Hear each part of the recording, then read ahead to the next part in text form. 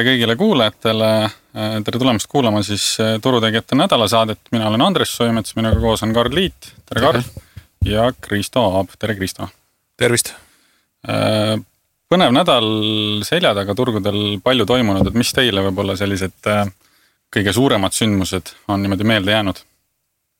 Tead, võib-olla turgudel isegi ei jäänud nii palju silma, kuivõrd poliitiliselt oli meil väga huvitav nädal, et mis meil siin oli, atendaat Jaapanis on ju, Boris Johnsoni tagasiastumine, Eesti valitsus ka. Üldiselt minu mulje on selline, et poliitilised sündmused väga turge nii palju ei mõjuta. Ta on selline hästi palju headline või pealkirju sellest tekib, aga turge see liialt ei mõjuta. Turgude spetsiifiliselt, mis ma arvan oli eelmisel nädalal oluline, oli toormete langus. Et meie vanad pärlid, nafta, osaliselt ka kuld, suuresti vask said kõvasti pihta. Ja ma arvan, mis selle taga on see, et kui varem turg ei uskunud, et Fed suudab inflatsiooni kontrolli alla saada, siis nüüd hakkab see vaikselt kohale jõudma. Et Fedil on tõsi taga, nad on valmis tegema tõesti minema väga kaugele, et inflatsiooni talitseda ja see on nüüd lõpuks investoritele kohale jõudnud, sellepärast müüdi ka neid vanu pärleid. Kristo, sulle? Jaa, no märksõnad on ju suhteliselt samad, et need poliitilised sündmused võib-olla tõesti on selle nädala jooksul nagu nii-öelda selle koore riisunud siin, et sellist mingit puhast statistikat või datat võib-olla nagu mitte nii palju siis nädala jooksul ei ole näha saanud, et USA-st, eks ole, see tööjõunumber oli võib-olla tööjõunumber võib-olla jah, et tahtsin just selleni jõuda, et see võib-olla oli selline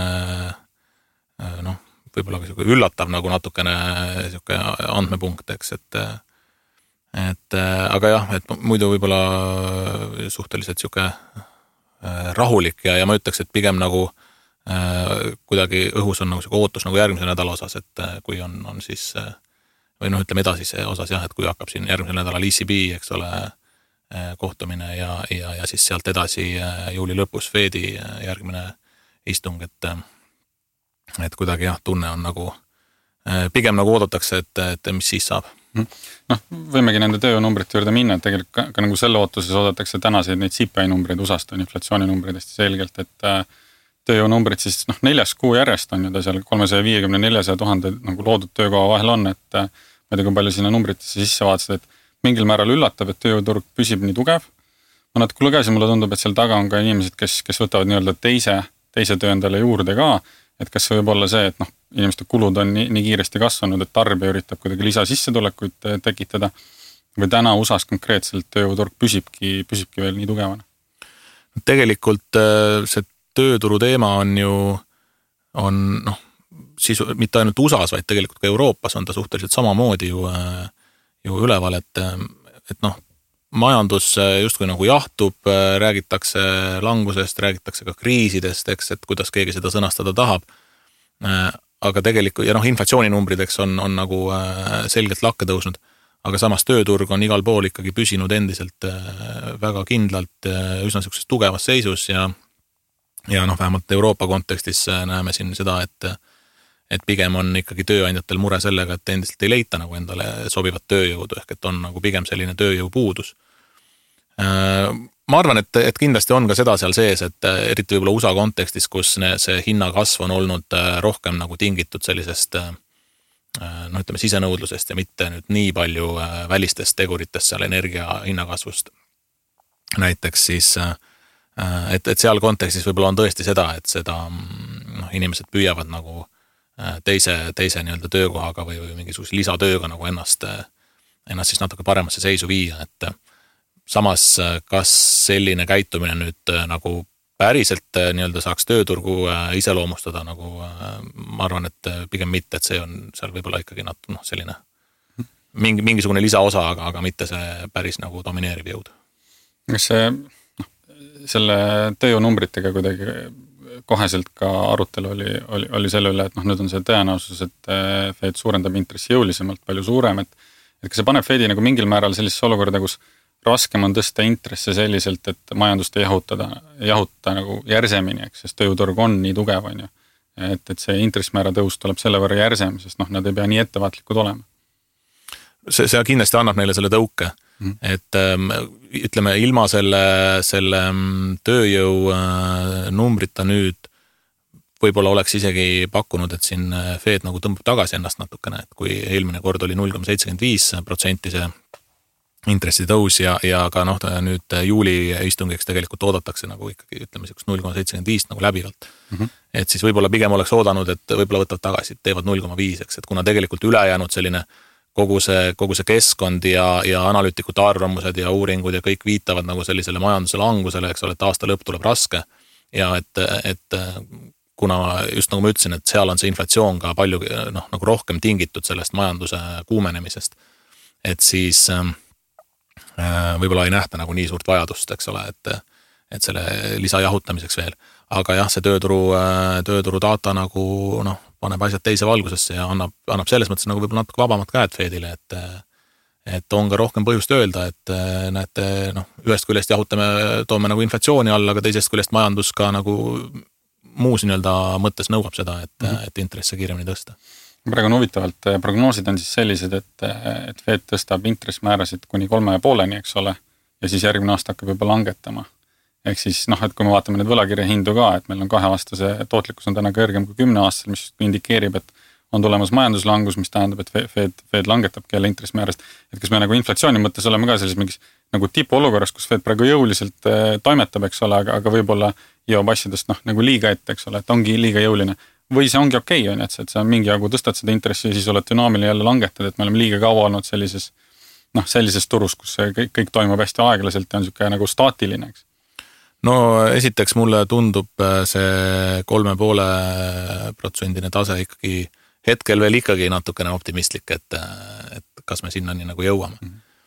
Fedi mõistes või Ameerika kontekstis siis. Sa mõtled, et inflatsioon saadakse enne pigem nagu kontrolli alla, kui et minnakse nii kaugele, nii jõuliselt? Üks asi on inflatsioon kontrolli alla, teine asi on ka see, et kui Fed näeb, et majandus hakkab ikkagi juba nagu jahtuma ja edasised andmepunktid, mis siin tulevad, võib-olla ei ole nagu nii positiivsed või nii positiivselt üllatavad, nagu see tööjõu näitaja oli. Et siis ka ei nähta enam põhjust nii kiiresti seda intressi tõsta, ehk et sul juba nagu majandus jahtub. Ja kui sa siis sellises olukorras nagu kiiresti intressi tõstad, sa teeksid nagu justkui nagu liigselt tegelikult pärsiksid seda majanduskasvu.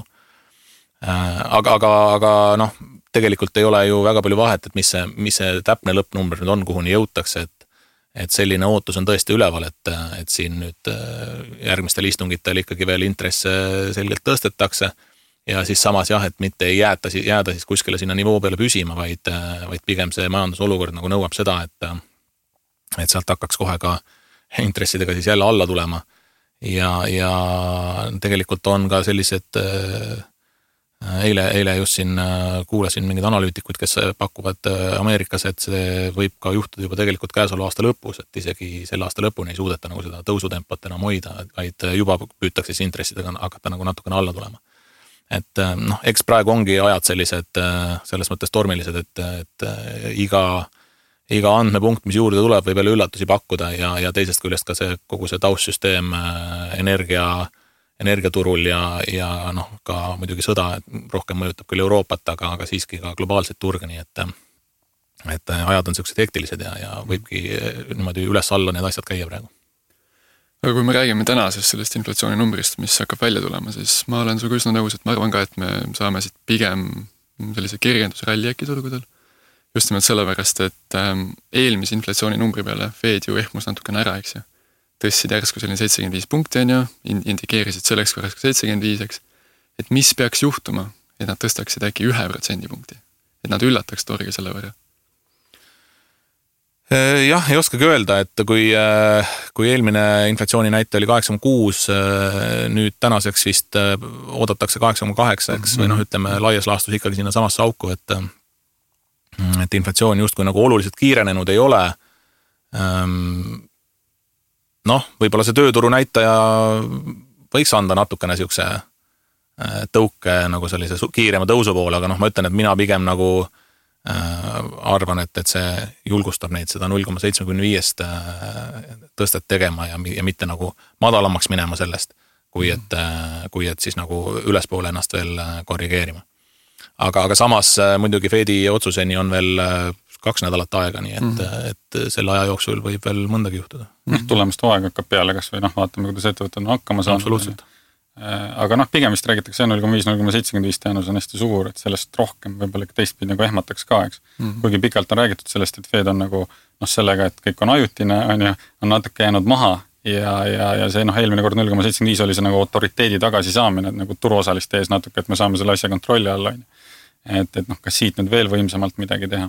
Aga turuootuste koha pealt ma vaatasin, et 3. nädal järjest lühikesed positsioonid turgudel kasvavad, et kui see nagu turgudel väike nagu siuke taastumine oli, siis ikkagi nagu seda meelestatust veel võib-olla ka vastu tulemuste hooaega on, et analüütikud on ka praegu niimoodi täpseid andmeid ei mäleta, aga nagu väga jõuliselt on alandanud ikkagi hinnasihte just viimasel ajal, et see nagu tulemuste hooajale siuke vastuminek on väga ettevaatlik analüütikute poole pealt ka, et kuidas ikkagi ettevõtted on hakkama saanud ja see saab olema hästi oluline, ma arvan, turu jaoks tervikuna, eks ole, et No kui me räägime inflatsioonist laiemalt või pikaajalisemalt, siis päris palju komponente on hakanud paika jooksma, et credit spreadid on tõusnud, peaaegu juba hakkavad jõudma sinna koroonakriisi tasemetel, toormed on alla tulnud, et mul aina enam tundub, et turg hakkab tegelikult uskuma, et see inflatsioon hakkab alla tulema. Täna vaatasin ka neid inflatsiooni ootusi, siis break-eveneid, et nad on tulnud mitte väga palju alla, aga järgmise 5 aasta break-even siis oli 2,3% aastas inflatsiooniks.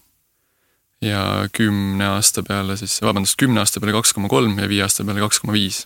Et nafta on 1 kuuga 20% alla tulnud, on ju. Täna nüüd isegi alla 100 juba, eks ole, kruud, et see kindlasti mingi leevendus on, kuigi vaata see nagu huvitav, et nafta poole pealt, kui erinevad nägemused on, eks, et turosalistel ka, et kui keegi räägib 65 tasemest ja keegi räägib 400 tasemest, ka ju see Mikkoga eelmises saates rääkisime ka sellest, et kui erinev see nagu nägemus on, kes näeb, et nüüd tulebki nagu nii tugev majanduslangus, et nafta hind kukub ära, on ju, ja kes näeb, et see, me oleme tegelikult olukorras, kus OPEC-i kvoote ei suudeta täita, on ju, et see, mis ka siin pandeemia ajal pandi ikkagi kinni, on ju, need tootmisvõimsused, neid nagu naljalt ei taasta, isegi kui sa tahad turule tuua, et Biden nüüd ka ju teeb oma roadshow'd mööda maailma, läheb Saudi Araabiasse ka, ütleb, et palun rohkem naftat, eks. Sellest on saanud siuke poliitiline kemplus, on ju, et tegelikult USA-l on ju tohutult tootmisvõimekust sisemaaliselt on ju koduriigis, aga lihtsalt, et valijatele meele järgi olla, siis ei taha seda teha, nad tahavad toota kuskil mujal, lasta Saudidel toota, eks, ja siis oma valijale nii-öelda meeldida. Et see tootmine tehakse nii vina ära, lihtsalt see ei tohi toimuda nende silma all, eks. Et nafta sinna turule nii vina jõuab, lihtsalt see tuleb Saudi Araabiast, mitte USA-st. Aga mis sa silmas pead, et mingid gaasiin näiteks on ju, USA-s on, eks ole, oluliselt soodsam, aga nafta kohal ma ei olegi aru saanud, et kas see mingi hetk see kilda nagu asi läks nii kalliks, on ju, täna nagu selle nafta hinna pealt, tegelikult seda tootmist võiks USA-st aina rohkem tulla, et gaasi koha pealt nad ju päris palju panustavad, eks. Aga just nagu nafta hind, et USA-s ju poliitiliselt Bidenil täna on pigem probleem sellega, et kütusehinnad on hästi kallid. No gaas tegelikult on ju selle shale oili või siis selle USA nafta puurimise nagu lisaprodukt, eks, mis lihtsalt paratamatult tuleb kaasa, eks. Aga just nafta puurimise koha pealt on asi selles, et selline roheline liikumine, keskkonnasäästlik liikumine, eks, neid keskkonnalubasid ja puurimislubasid taheta väga kergelt anda, see on üks osa sellest. Teine osa on sellest, et ajalooliselt USA naftafirmad on hästi palju kapitali põletanud. Hästi vastutustundetult käitunud investorite rahaga, pumbanud isegi siis, kui nad toodavad tegelikult kahjumit. Ja sellest neid siis nii-öelda karistatakse täna. Intressi nendeks hästi kõrged ja sinne taheta väga investeerida, eks. Täna kindlasti on naftahinnad piisavalt kõrged, et puurida seda nii sisemaal, seda nii meres, seda nii Alaskal mingitel väga keerulistes tingimustes, aga pigem jääbki sellise regulatiivse poole taha, et sellist poliitilist villi nii-öelda või poliitilist tahtmist ei ole piisavalt. Et see ongi selline nagu poliitiline kemplemine, kus mina seda kutsun, et laseme Saudile puurida, siis see on meie silmalt ära, siis see ei ole meie probleem, aga naftat on kuskilt vaja ikkagi. Tegelikult ju, ütleme, selle koroona aastatel nagu see nafta nii-öelda hind kokku kukkus, et siis selle käigus ka USA-s väga palju nagu lõpetati ära seda tootmist. Ehk et küsimus ei ole praegu nagu selles mõttes siukse käimas oleva tootmise suurendamises, vaid pigem nagu uuesti alustamises. Ja selle koha pealt tõesti ollakse nagu ettevaatlikumad, et eks see, ma arvan, et see rohelisel liikumisel on ikkagi ka üsna suur niisugune mõjuvõim, et on see siis selline näitemäng, et las siis Saudid toodavad ärme meie tee või on seal ka siis mingit sellist noh, suuremat tõde või kaugele vaatavat nägemust taga, et aga ka sellel on nagu tõesti selline noh, mõjuvõim olemas, et ärme uuesti nagu alusta nii palju selle tootmisega. Samal ajal Biden tegi üleskutse, et eks ole, tanklates võiksid nii-öelda kasumit vähem võtta ja hinnad madalamad hoida, mis täis nonsense, eks, et aga noh, kindlasti ka testitakse, ma arvan, seda roheliikumise sellist püsivust, et noh, Saksamaa paneb vist sööjaamad jälle tööle, on ju, et ega noh, Saksamaa on võib-olla ka sellises noh, kõige selgemas kriisis on ju, kus sa pead otsima nagu lahendusi.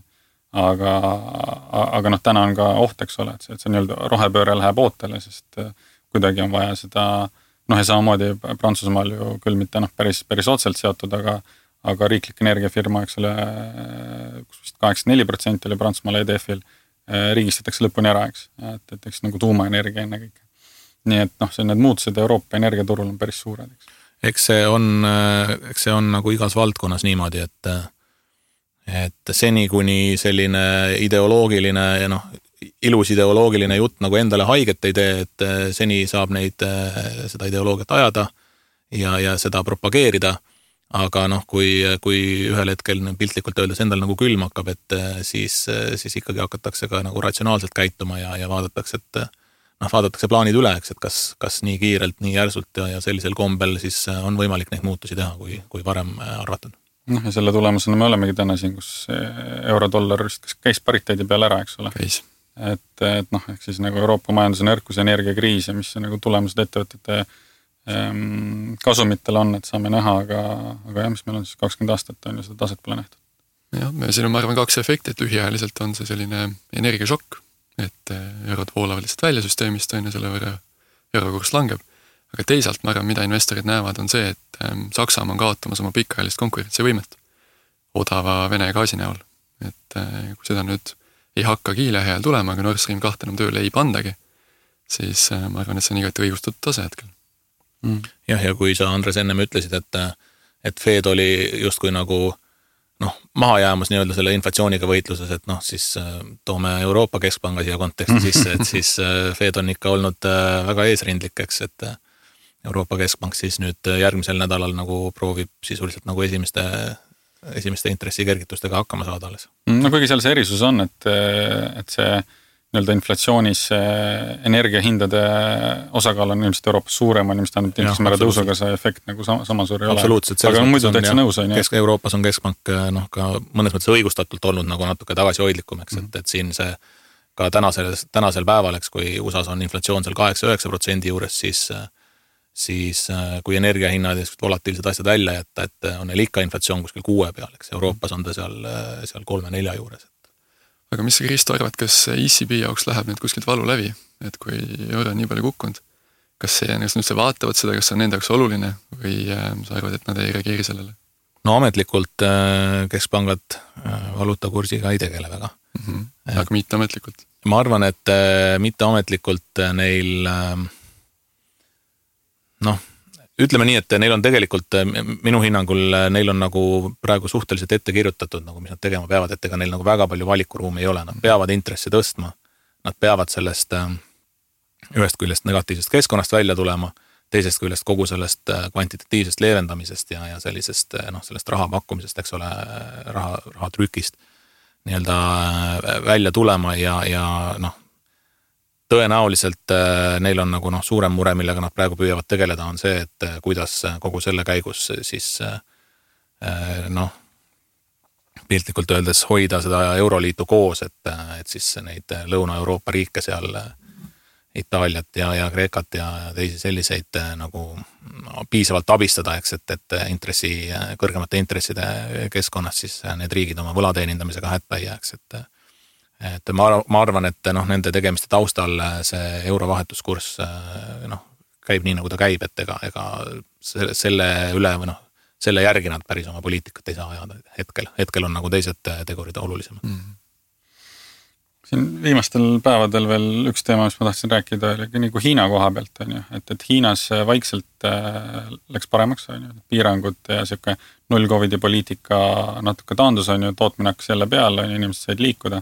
Siis täna me oleme jälle seal tagasi, et ma mäletan, mis suurusega see linn oli, kus avastati üks Covidi case, eks ole, jälle, eks ole, kõik elu pannakse seisma. et Hiinas on jälle läinud raskemaks, et see nädal tuleb ka SKT number, eks, et eeldatakse, et ma mäletan, mis see prognoos oli, et 1,2% kasvu, 1,5%, aga tegelikult seal taga, et täna just lugesin, et üritatakse siis, üks on see, mida siis Hiina ütleb ja siis teine, mis on nagu tegelikult, et kui sa vaatad, et konkreetne statistika oli, et siis kaubaautod, et kui palju nad liiguvad siis Hiina teedel on ju, et aastases võrdluses 20% madalam. Kinnisvaraturg, mis on ka ligi viiendik Hiina SKT-st, eks, et oluliselt madalamal täna, me räägime jälle nendest kinnisvaraarendajate probleemidest, eks ole, defaultidest. Uute autode müük 10% madalam, et see Hiina nagu murepilv, pluss ka see, et Alibaba ja Tencent said mõlemad jälle trahvi on ju, et kui tundus, et see on hästi palju spekuleeritakse selle üle, et kas nüüd regulaator nagu laseb neil ettevõtete olla, siis ma kusjuures seda nagu trahvi summat ei lugenud, ma olen kindel, et see mingi triviaalne, eks ole, asi ja võib-olla rikuti ka mingid reeglid, mis juhul see trahv on okei teha, eks. Aga see, et seal, ma ei tea, et hinnad langevad 6-10% selle peale, on ju, miljardites, et see Hiina olukord selles mõttes on huvitav ja just ka see, et nad ikkagi hoiavad seda null COVID-i poliitikat, on ju. Et mis selle mõju siis on ja samal ajal, kui neil on need nii-öelda munitsipaalvõlakirjad, mida tehakse siis programmi järgi, eks ole, et kohalik omavalitsus emiteerib ja sellega saab siis rahastada ja niimoodi stimuleerida, et siis nüüd nad plaanivad tõsta järgmise aasta kvoote sellesse aastasse neid võlakirju rohkem emiteerida, siis samal ajal, kui pannakse linnad tervenisti kinni ja seisma, et siis seda majandust kuidagi stimuleerida, et kas siis nagu abirahadega või muul viisil, et ja see on ka tegelikult avaldanud mõju nafta hinnale, eks ole, et kui Hiina sellesse pöördub, on ju, siis tarbimist on vähem. Et mulle tundub globaalsetel turgudel see Hiina olukord ka tekitab päris palju muret ikkagi. Jah, ma arvan, Hiina vist ongi kõige suurem naftatarbija maailmas, eks ju. Et kui sa keerad Hiina lukku, siis kaob sul ka nii palju nõudlust tagant ära, eks. Aga mind ka hämmastab just see regulaatori käitumine, et ma olen treidin ühte Hiina indeksit, Kveeb, K2VEB, see on siis Hiina tehnoloogia indeks. Seal on sees Alibaba, Tencentid, nii edasi, kõik sellised suured pärlid, eks, ja nad on ikka korralik kukkuva naapüüdmine, et kogu aeg vaata, et nüüd on see regulatsioon nii-öelda tehtud, et nüüd on päised pähe pandud ja siis tuleb ikka mingi uus asi, et küll on kas mingisugune, kes ei tohi olla juhtkonnas, küll on seal mingisugune videomängude piiramine, nii edasi, et Hiinast nagu kauplemise mõttes minu jaoks on saanud selline nagu black box natukene, et ei ole sellist väga head tunnetust, et tundub, et seal täidetakse väga konkreetselt partei suuniseid siis, et seal ei ole oluline mitte selline kapitalistlik pool, et kuidas investoritel läheb või kuidas inimestel läheb, vaid partei annab oma eesmärgid ette, milleks on siis võrdsus. Ja kes sulle joone astub, siis see on ühine õitseng, on ju.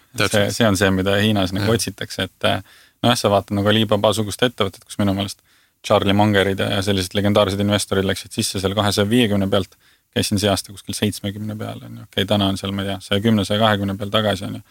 Aga kui sa mõtled, me siin eelmises saates rääkisime ka sellest, et millal investor nagu eksib, on ju, kas ta enne, eks ole, oli nagu liiga optimistlik või täna liiga pessimistlik.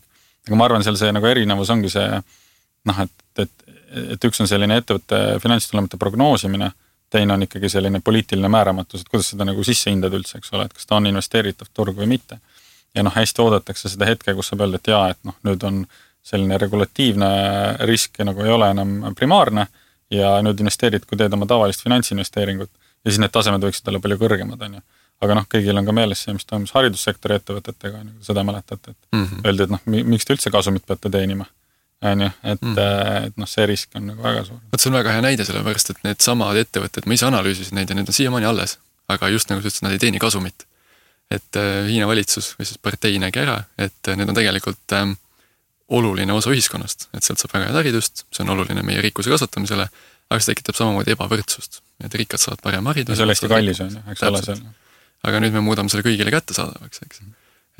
Ühine õitseng, milles probleem? See ettevõte on alles, aga ta täidab ühiskonna rolle, mitte... Aga vaata, näiteks nagu Tencent ja Alibabaga mulle tundub, et seal on ettevõtted, millel on nagu võimekus olla globaalsed tegijad, või nad on juba, eks ole, aga veel enam, et kas Hiina seal on valmis minema nii kaugele, et näiteks kui me räägime sellest listimisest USA-st, on ju, kus need ettevõtted on noteeritud ka, et sa tood nad sealt ära, on ju, neil ei ole seda kapitalile nii head ligipääsu, need ettevõtted ei saa võib-olla kasvada, et pakkuda konkurentsi, ma ei tea, näiteks Amazonile, on ju, et kas kui kaugele siis Hiina partei on valmis minema sellega, sest see nagu mingil määral ju, need on suured maksumaksjad ka, eks, et need ei ole lihtsalt ettevõtted, keda kiusata.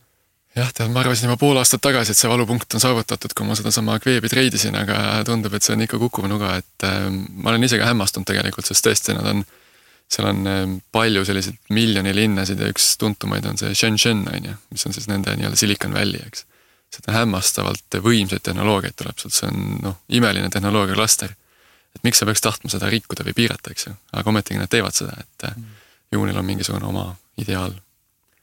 Jah, kuigi vahepeal on tulnud jälle neid selliseid isegi ebatavalisi sõnavõtte seal mingitelt esindajatelt, et me ikkagi, näiteks seesama, et kas toetatakse Hiina ettevõtete noteerimist USAs, mingi hetk oli spekulatsioon on ju, et pigem ei tahta lubada selle peale seda Didi olukorda, eks. Ja siis on tulnud neid sõnavõtte ka, et ja ikkagi teeme koostööd USA regulaatoriga, toetame. Nii et mis ma võib-olla mõtlen on see, et äkki võimendatakse üle ka neid trahve, on ju, et kui ettevõtted rikuvad mingeid monopoliseadusi, nad saavad oma väiksed trahvid, et kas selle peale peaks müüma ettevõtte 10% alla, on ju. Et see nagu, meelestatus on hästi siuke muutlik, kuigi mäletaks oli juuni kohta või oli ka väga suures, midagi päris rekordiline, aga nagu väga suur inflow Hiina fondidesse siiski oli, on ju. Et oodatakse seda hetke, kus tundub, et kas nüüd on see hulle möödas, aga nagu sa ütled, et oodatakse juba päris kaua, eks. Aga kui te räägite, ütleme mingi, kas treideri vaatest või püüad seda Hiina käitumist nagu kuidagi mingit loogikat seal leida, et siis Hiina kogu oma sellise plaanimajanduse ja selle keskvõimuga nii-öelda, et on ju, öeldakse ju, eks, et Hiina riik teeb oma otsuseid ikkagi nagu aastakümneid ette vaadates. Et kas me siin üldse, kui me nii-öelda selles mingis treidimise või investeerimise kontekstis, eks, et vaatame siin ettevõtete arengut nagu mingi, ma ei tea, aasta-paar ette, eks ole, mõtleme. Et kas need asjad saavad nagu üldse kokku käia, et kas me peame seal mingit loogikat nägema, et kui riik teeb otsuseid nagu aastakümnete perspektiiviga, eks, ja meie analüüsime seda olukorda siin võib-olla natukene rohkem kui mõned kvartalid või aasta ette. Ja võib-olla see strateegia on edukas, sest ma ei mäleta, see oli võib-olla 40 aasta jooksul, kui palju inimesi on Hiina toonud vaesusest välja keskklassi. Et ma arvan, nende eesmärk ongi, nad vaatavadki võib-olla 10 aasta pildis, eks ju. Igasugused sellised näitajad muidugi, Hiina puhul statistika on siuke, tuleb nagu suhelda või suhtuda ka ikkagi ettevaatusega. Aga tõsi on see, et Hiina on ju tõesti nagu viimaste aastakümnete jooksul ikkagi meeletult arenenud ja ka majanduse mõistes nagu maailmas tõusnud täiesti nagu suurtegijaks. Charlie Munger näiteks Hiinat on ju, kes on siis Warren Buffetti partner nii-öelda palju kiitnud ja vahepeal saanud ka pahameelt, sest Hiinas toimub ka inimõiguste rikkumine ja edasi, aga investorite jaoks, et kui tublid nad on, eks ole, kuidas see nagu raudse rusikaga siuke nagu riigi juhtimine toob ikkagi nagu jõukus sinna investorina võib-olla lihtsalt see väljakutse täna on see, et mingites sektorites see ühine õitseng kaalub üles aktsionäride huvi, aga on ju sektorid ja ettevõtted, kus võib-olla seda konflikti ei ole nii palju, et kuidas siis nagu seal laveerida ja selleks peab Hiinat hästi tundma. Aga statistika koha pealt ma enne mainimata lihtsalt huvitavad numbrid veel, et luksuskaupadest hinnatakse, et siin eelmine kvartal langes 30-50% Hiinas on ju müük. Ja Nike oma tulemustega ka, et müügitulu 20% langes. Nii et ei ole Hiinas liiga hästi, aga samas eks ta ongi see null-Covidi poliitika osaliselt on seda nagu mõjutanud ja võib-olla nad mingi hetk sellest, praegu on siis masstestimine hästi paljudes kohtades, et äkki nad leebuvad. Aga kui me enne rääkisime energiast, on ju, USAs on asjad halvasti, Euroopas on asjad halvasti, teate, kellel on asjad hästi? Hiinal. Mäletate, eelmine sügis tuli uudis, kuidas Hiina valitsus andis käsu, et ostke kokku sütti, igasugu muud energiat, ükskõik mis hinnaga, eks. Hiina toodab või ehitab järgmise 15 aasta jooksul rohkem tuumajaamasid, kui läänemaailm on viimase 35 aasta jooksul kokku ehitanud. Et nad on ehitamas ikka väga-väga tugevat konkurentsieelist odava energia näol. Et kui me räägime 10 aasta pikkusest vaatest, siis ma tõesti usun sellesse, et neil ongi selline väga-väga strateegiline visioon, aga tihti tekibki see lahknevus just investori ja selle riigi eesmärkide vahel. Jah, ma olen ka kuulnud seda, et kõik tuumaeksperdid on nagu Hiina jõudnud tänaseks päevaks Euroopas siis nagu sellise suure hirmuga on ju, vaata, mis Saksamaal on nagu toimunud, on ju, et täna lõpuks paned kivisöejaamad tööle hoopiseks, et aga energeetika on omete maailm. Ja lõpuks keegi ei ole rahul, on ju, et paned tuumajaamad kinni, põletad ikkagi sütt, on ju, emiteerid rohkem CO2, keegi ei ole rahul. No just. Ma ei tea, kas tuleme äkki siin nii-öelda suure pildi pealt kuidagi nagu lähemale ka, et võib-olla ettevõtete tulemust ettevõtte uudistest, et mis teil sellised nagu peamised? Jah, veel ei ole palju tulnud. Tänasest ja homsest hakkab siis selline suurem mürgel peale, aga on tulnud Rootsi kinnisvarahaldurite tulemusi. Ja sealt üks hästi huvitav ettevõte on Fabege, keda ma olen pikalt jälginud, minu hinnangul tal on üks Rootsi parimaid kinnisvaraportfelle. Neil on kinnistuid nii ärikinnisvara nii Stockholmi kesklinnas, selles ärikvartalis, kui ka nad ehitavad selliseid business parke, näiteks Solna business park on neil. Need on Eesti mõistes võib-olla võrrelda oleks näiteks Ülemiste linnak, et ostavad selle suure krundi, hakkavad sinna vaikselt hooneid ehitama, sinna tulevad innovaatsed ettevõtted kokku, tekib siuke lahe selline klaster, eks. Ja miks ta mulle meeldib, on see, et on hästi kvaliteetne portfell.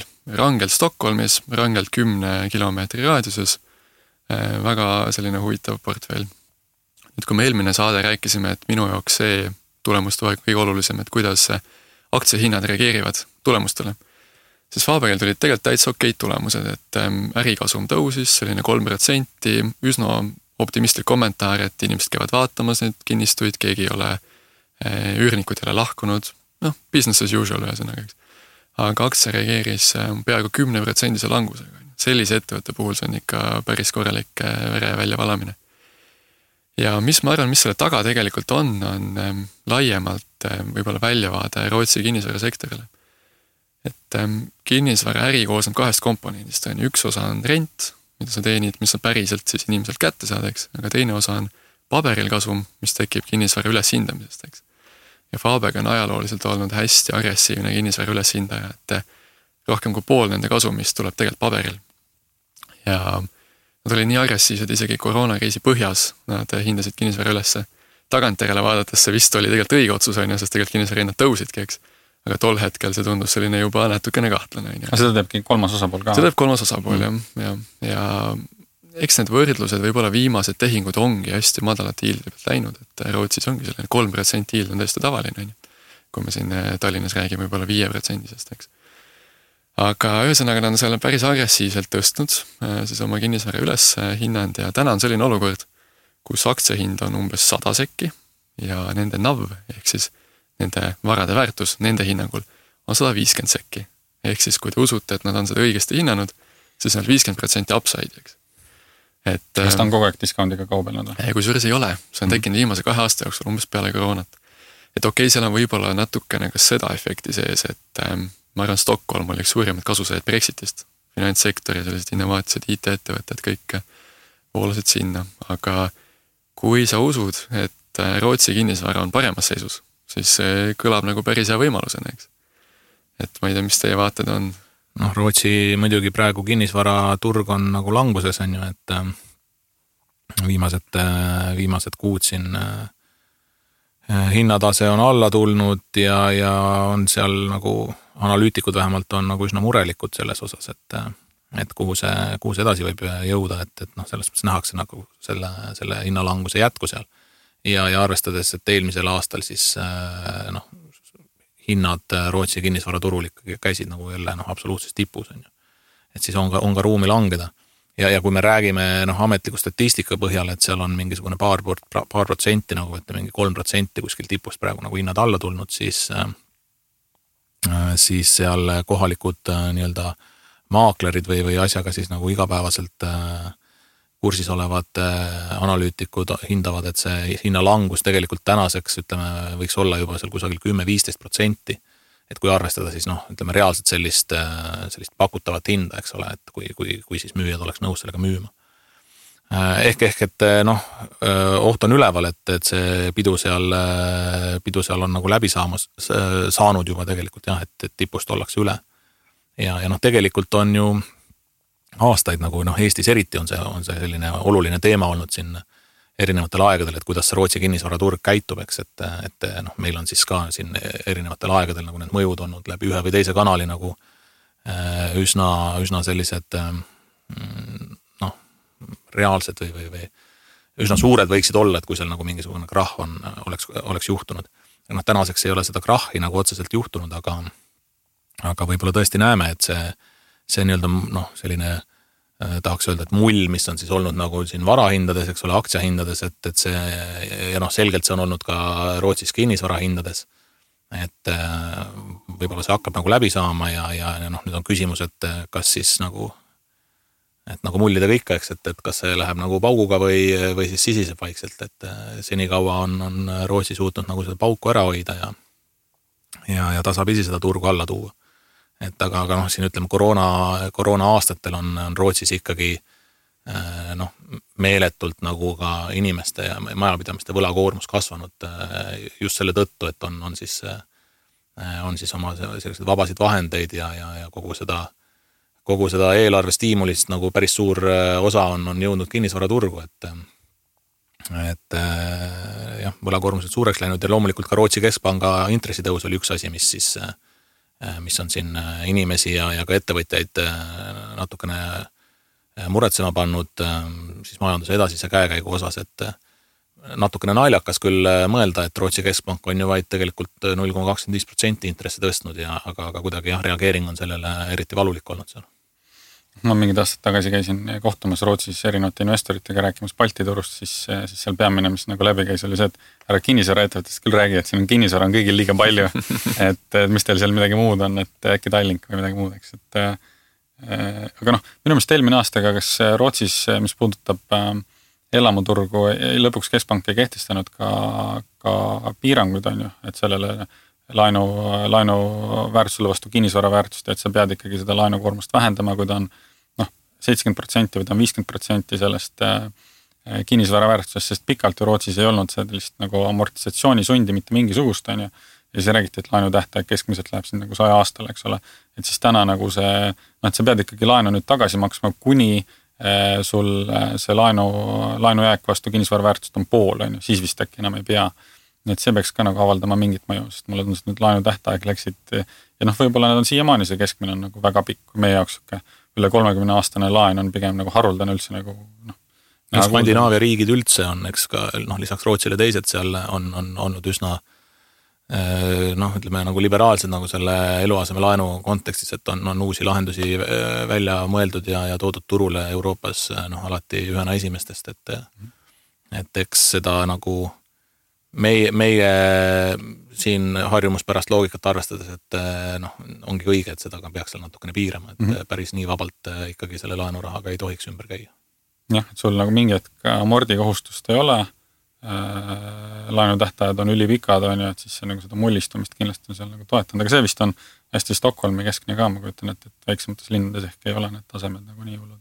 Ja ka need hinnakõikumised on tegelikult olnud seal noh, erinevad natukene, et Stockholm loomulikult on seal nagu domineeriv, eks, ja määrab nagu seda kogu turgu, aga noh, näiteks Malmö, mis on olnud ju nüüd siin noh, eriti siin viimastel aastatel selline sissevoolukeskus nagu ütleme siin migrantide tõttu, siis seal on nagu hinnad pigem ikkagi tasapisi veel ülespoole liikumas.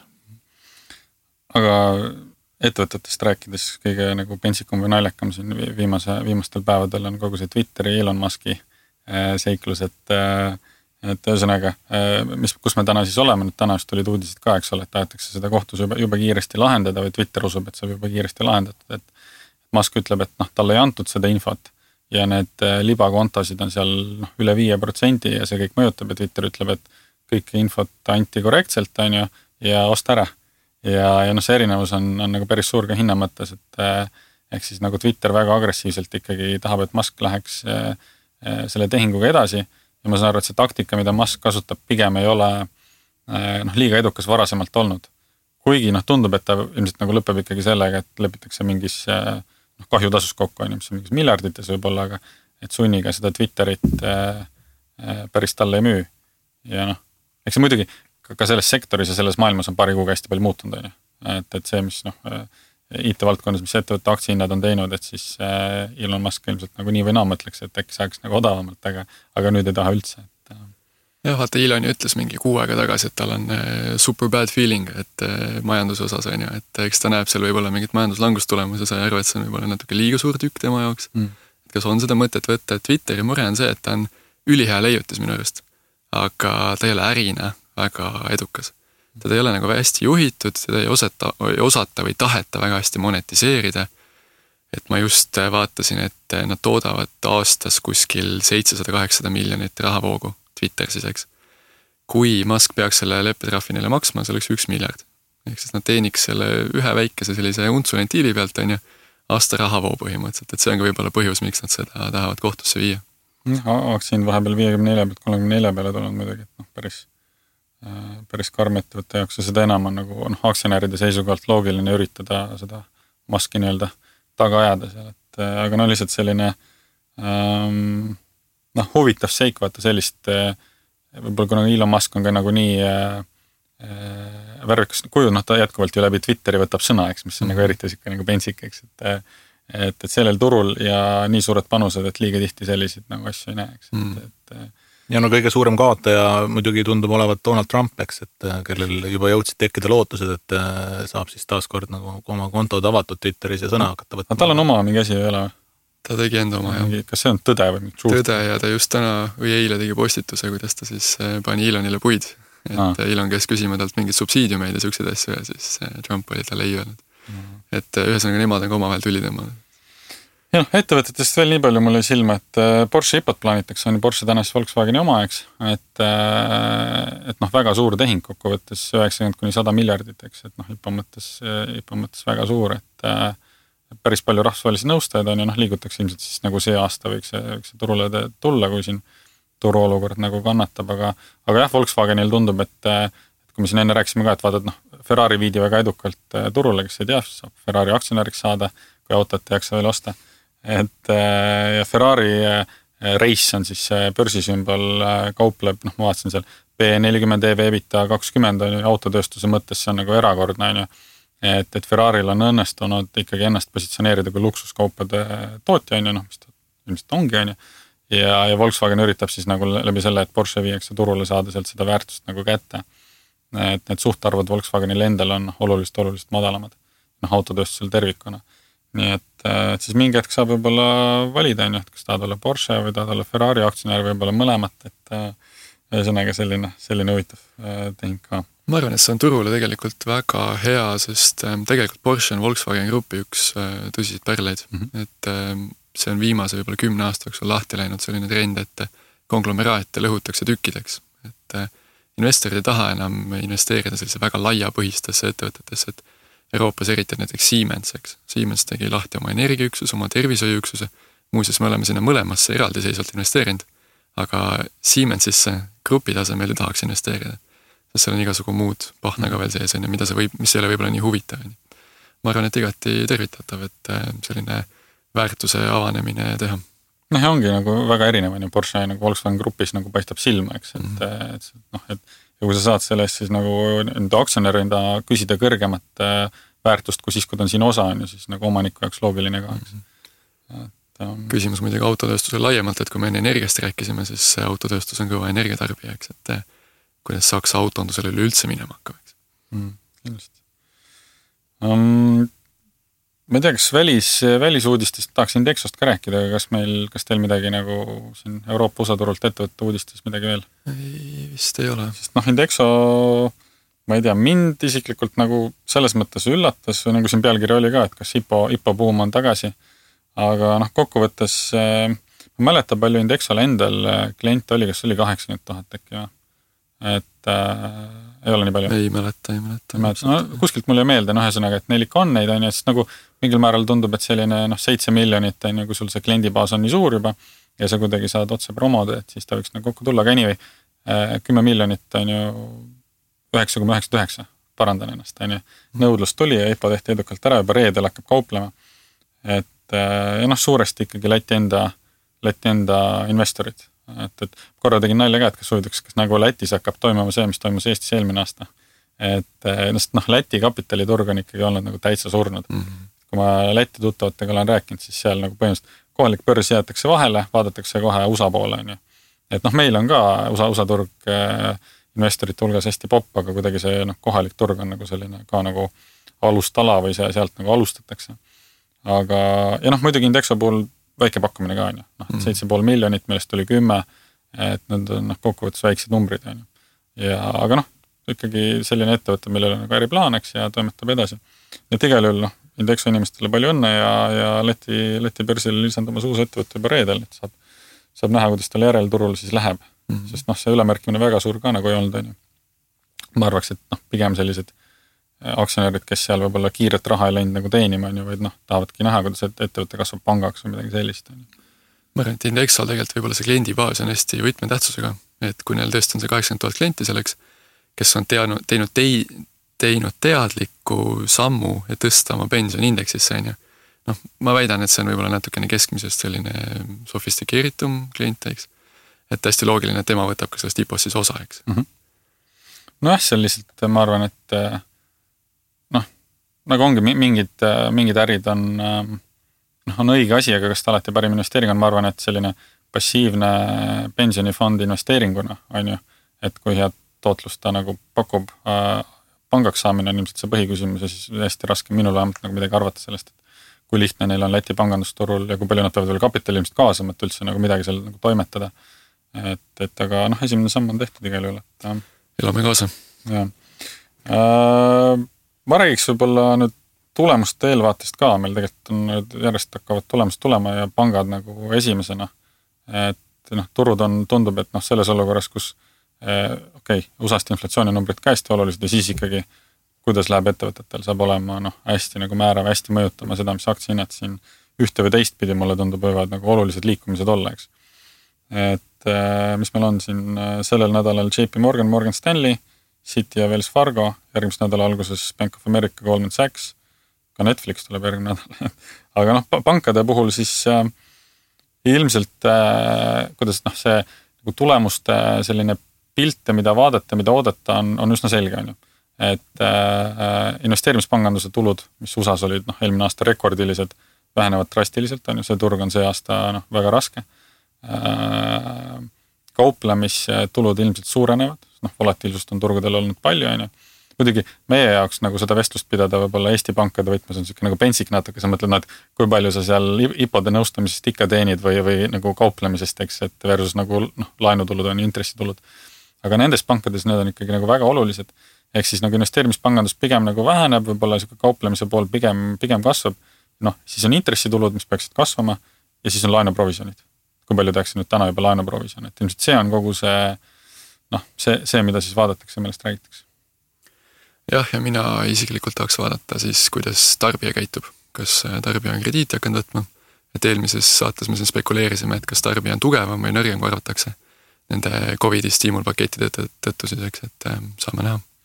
Kuskil mingit pilti nägin, mul nüüd ei ole meeles, aga et nagu 4 kuu järjest, et nad üritavad ka seda mingite andmete pealt nagu kuidagi välja nuputada, et 4 kuu järjest ikkagi nagu vähenes see tarbijakrediidi kasutamine, et ma ei teagi, et aga ilmselt see on nagu huvitav ja kui me räägime üldse sellest tulemuste hooajast nüüd, siis kasumi kasvu oodatakse siis 5,7%, ma vaatasin, et mõni aeg tagasi räägiti 6,8%, nii et natuke nagu ma enne rääkisin ka, analüütikud tõmbavad neid ootusi nagu allapoole ikkagi. Nii et võib-olla teistpidi on siis võimalus üllatada mingitel ettevõtetel. See kõlab üsna optimistlikult tegelikult, sest ajalooliselt tugeva dollariga perioodidel on üsna raske kasumeid kasvatada. Aga muidugi, kui me mõtleme ajast tagasi, siis ta ei olnud veel nii tugev. Ja see on hea point siin just nagu edasi vaadates, et kindlasti nagu tehnoloogia ettevõtetel on ju, kus müük on nagu niivõrd globaalne või nagu müügitulu osakaal on ju. Minu meelest on siin, Nike rääkis on ju sellest, et sellel mõju tulemustel on, minu meelest isegi Microsoft ütles midagi, et nad ootavad sellel mõju on ja Alphabet ja Meta ja kindlasti teised samamoodi, et kellel see nii-öelda müügitulu ei ole nii USA keskne. Vastupidist näiteks pankadele, eks ma kujutan, et USA pankadel, et see nagu liiga suur mõju ei ole, nii et kindlasti see edaspidi mõjutab päris palju.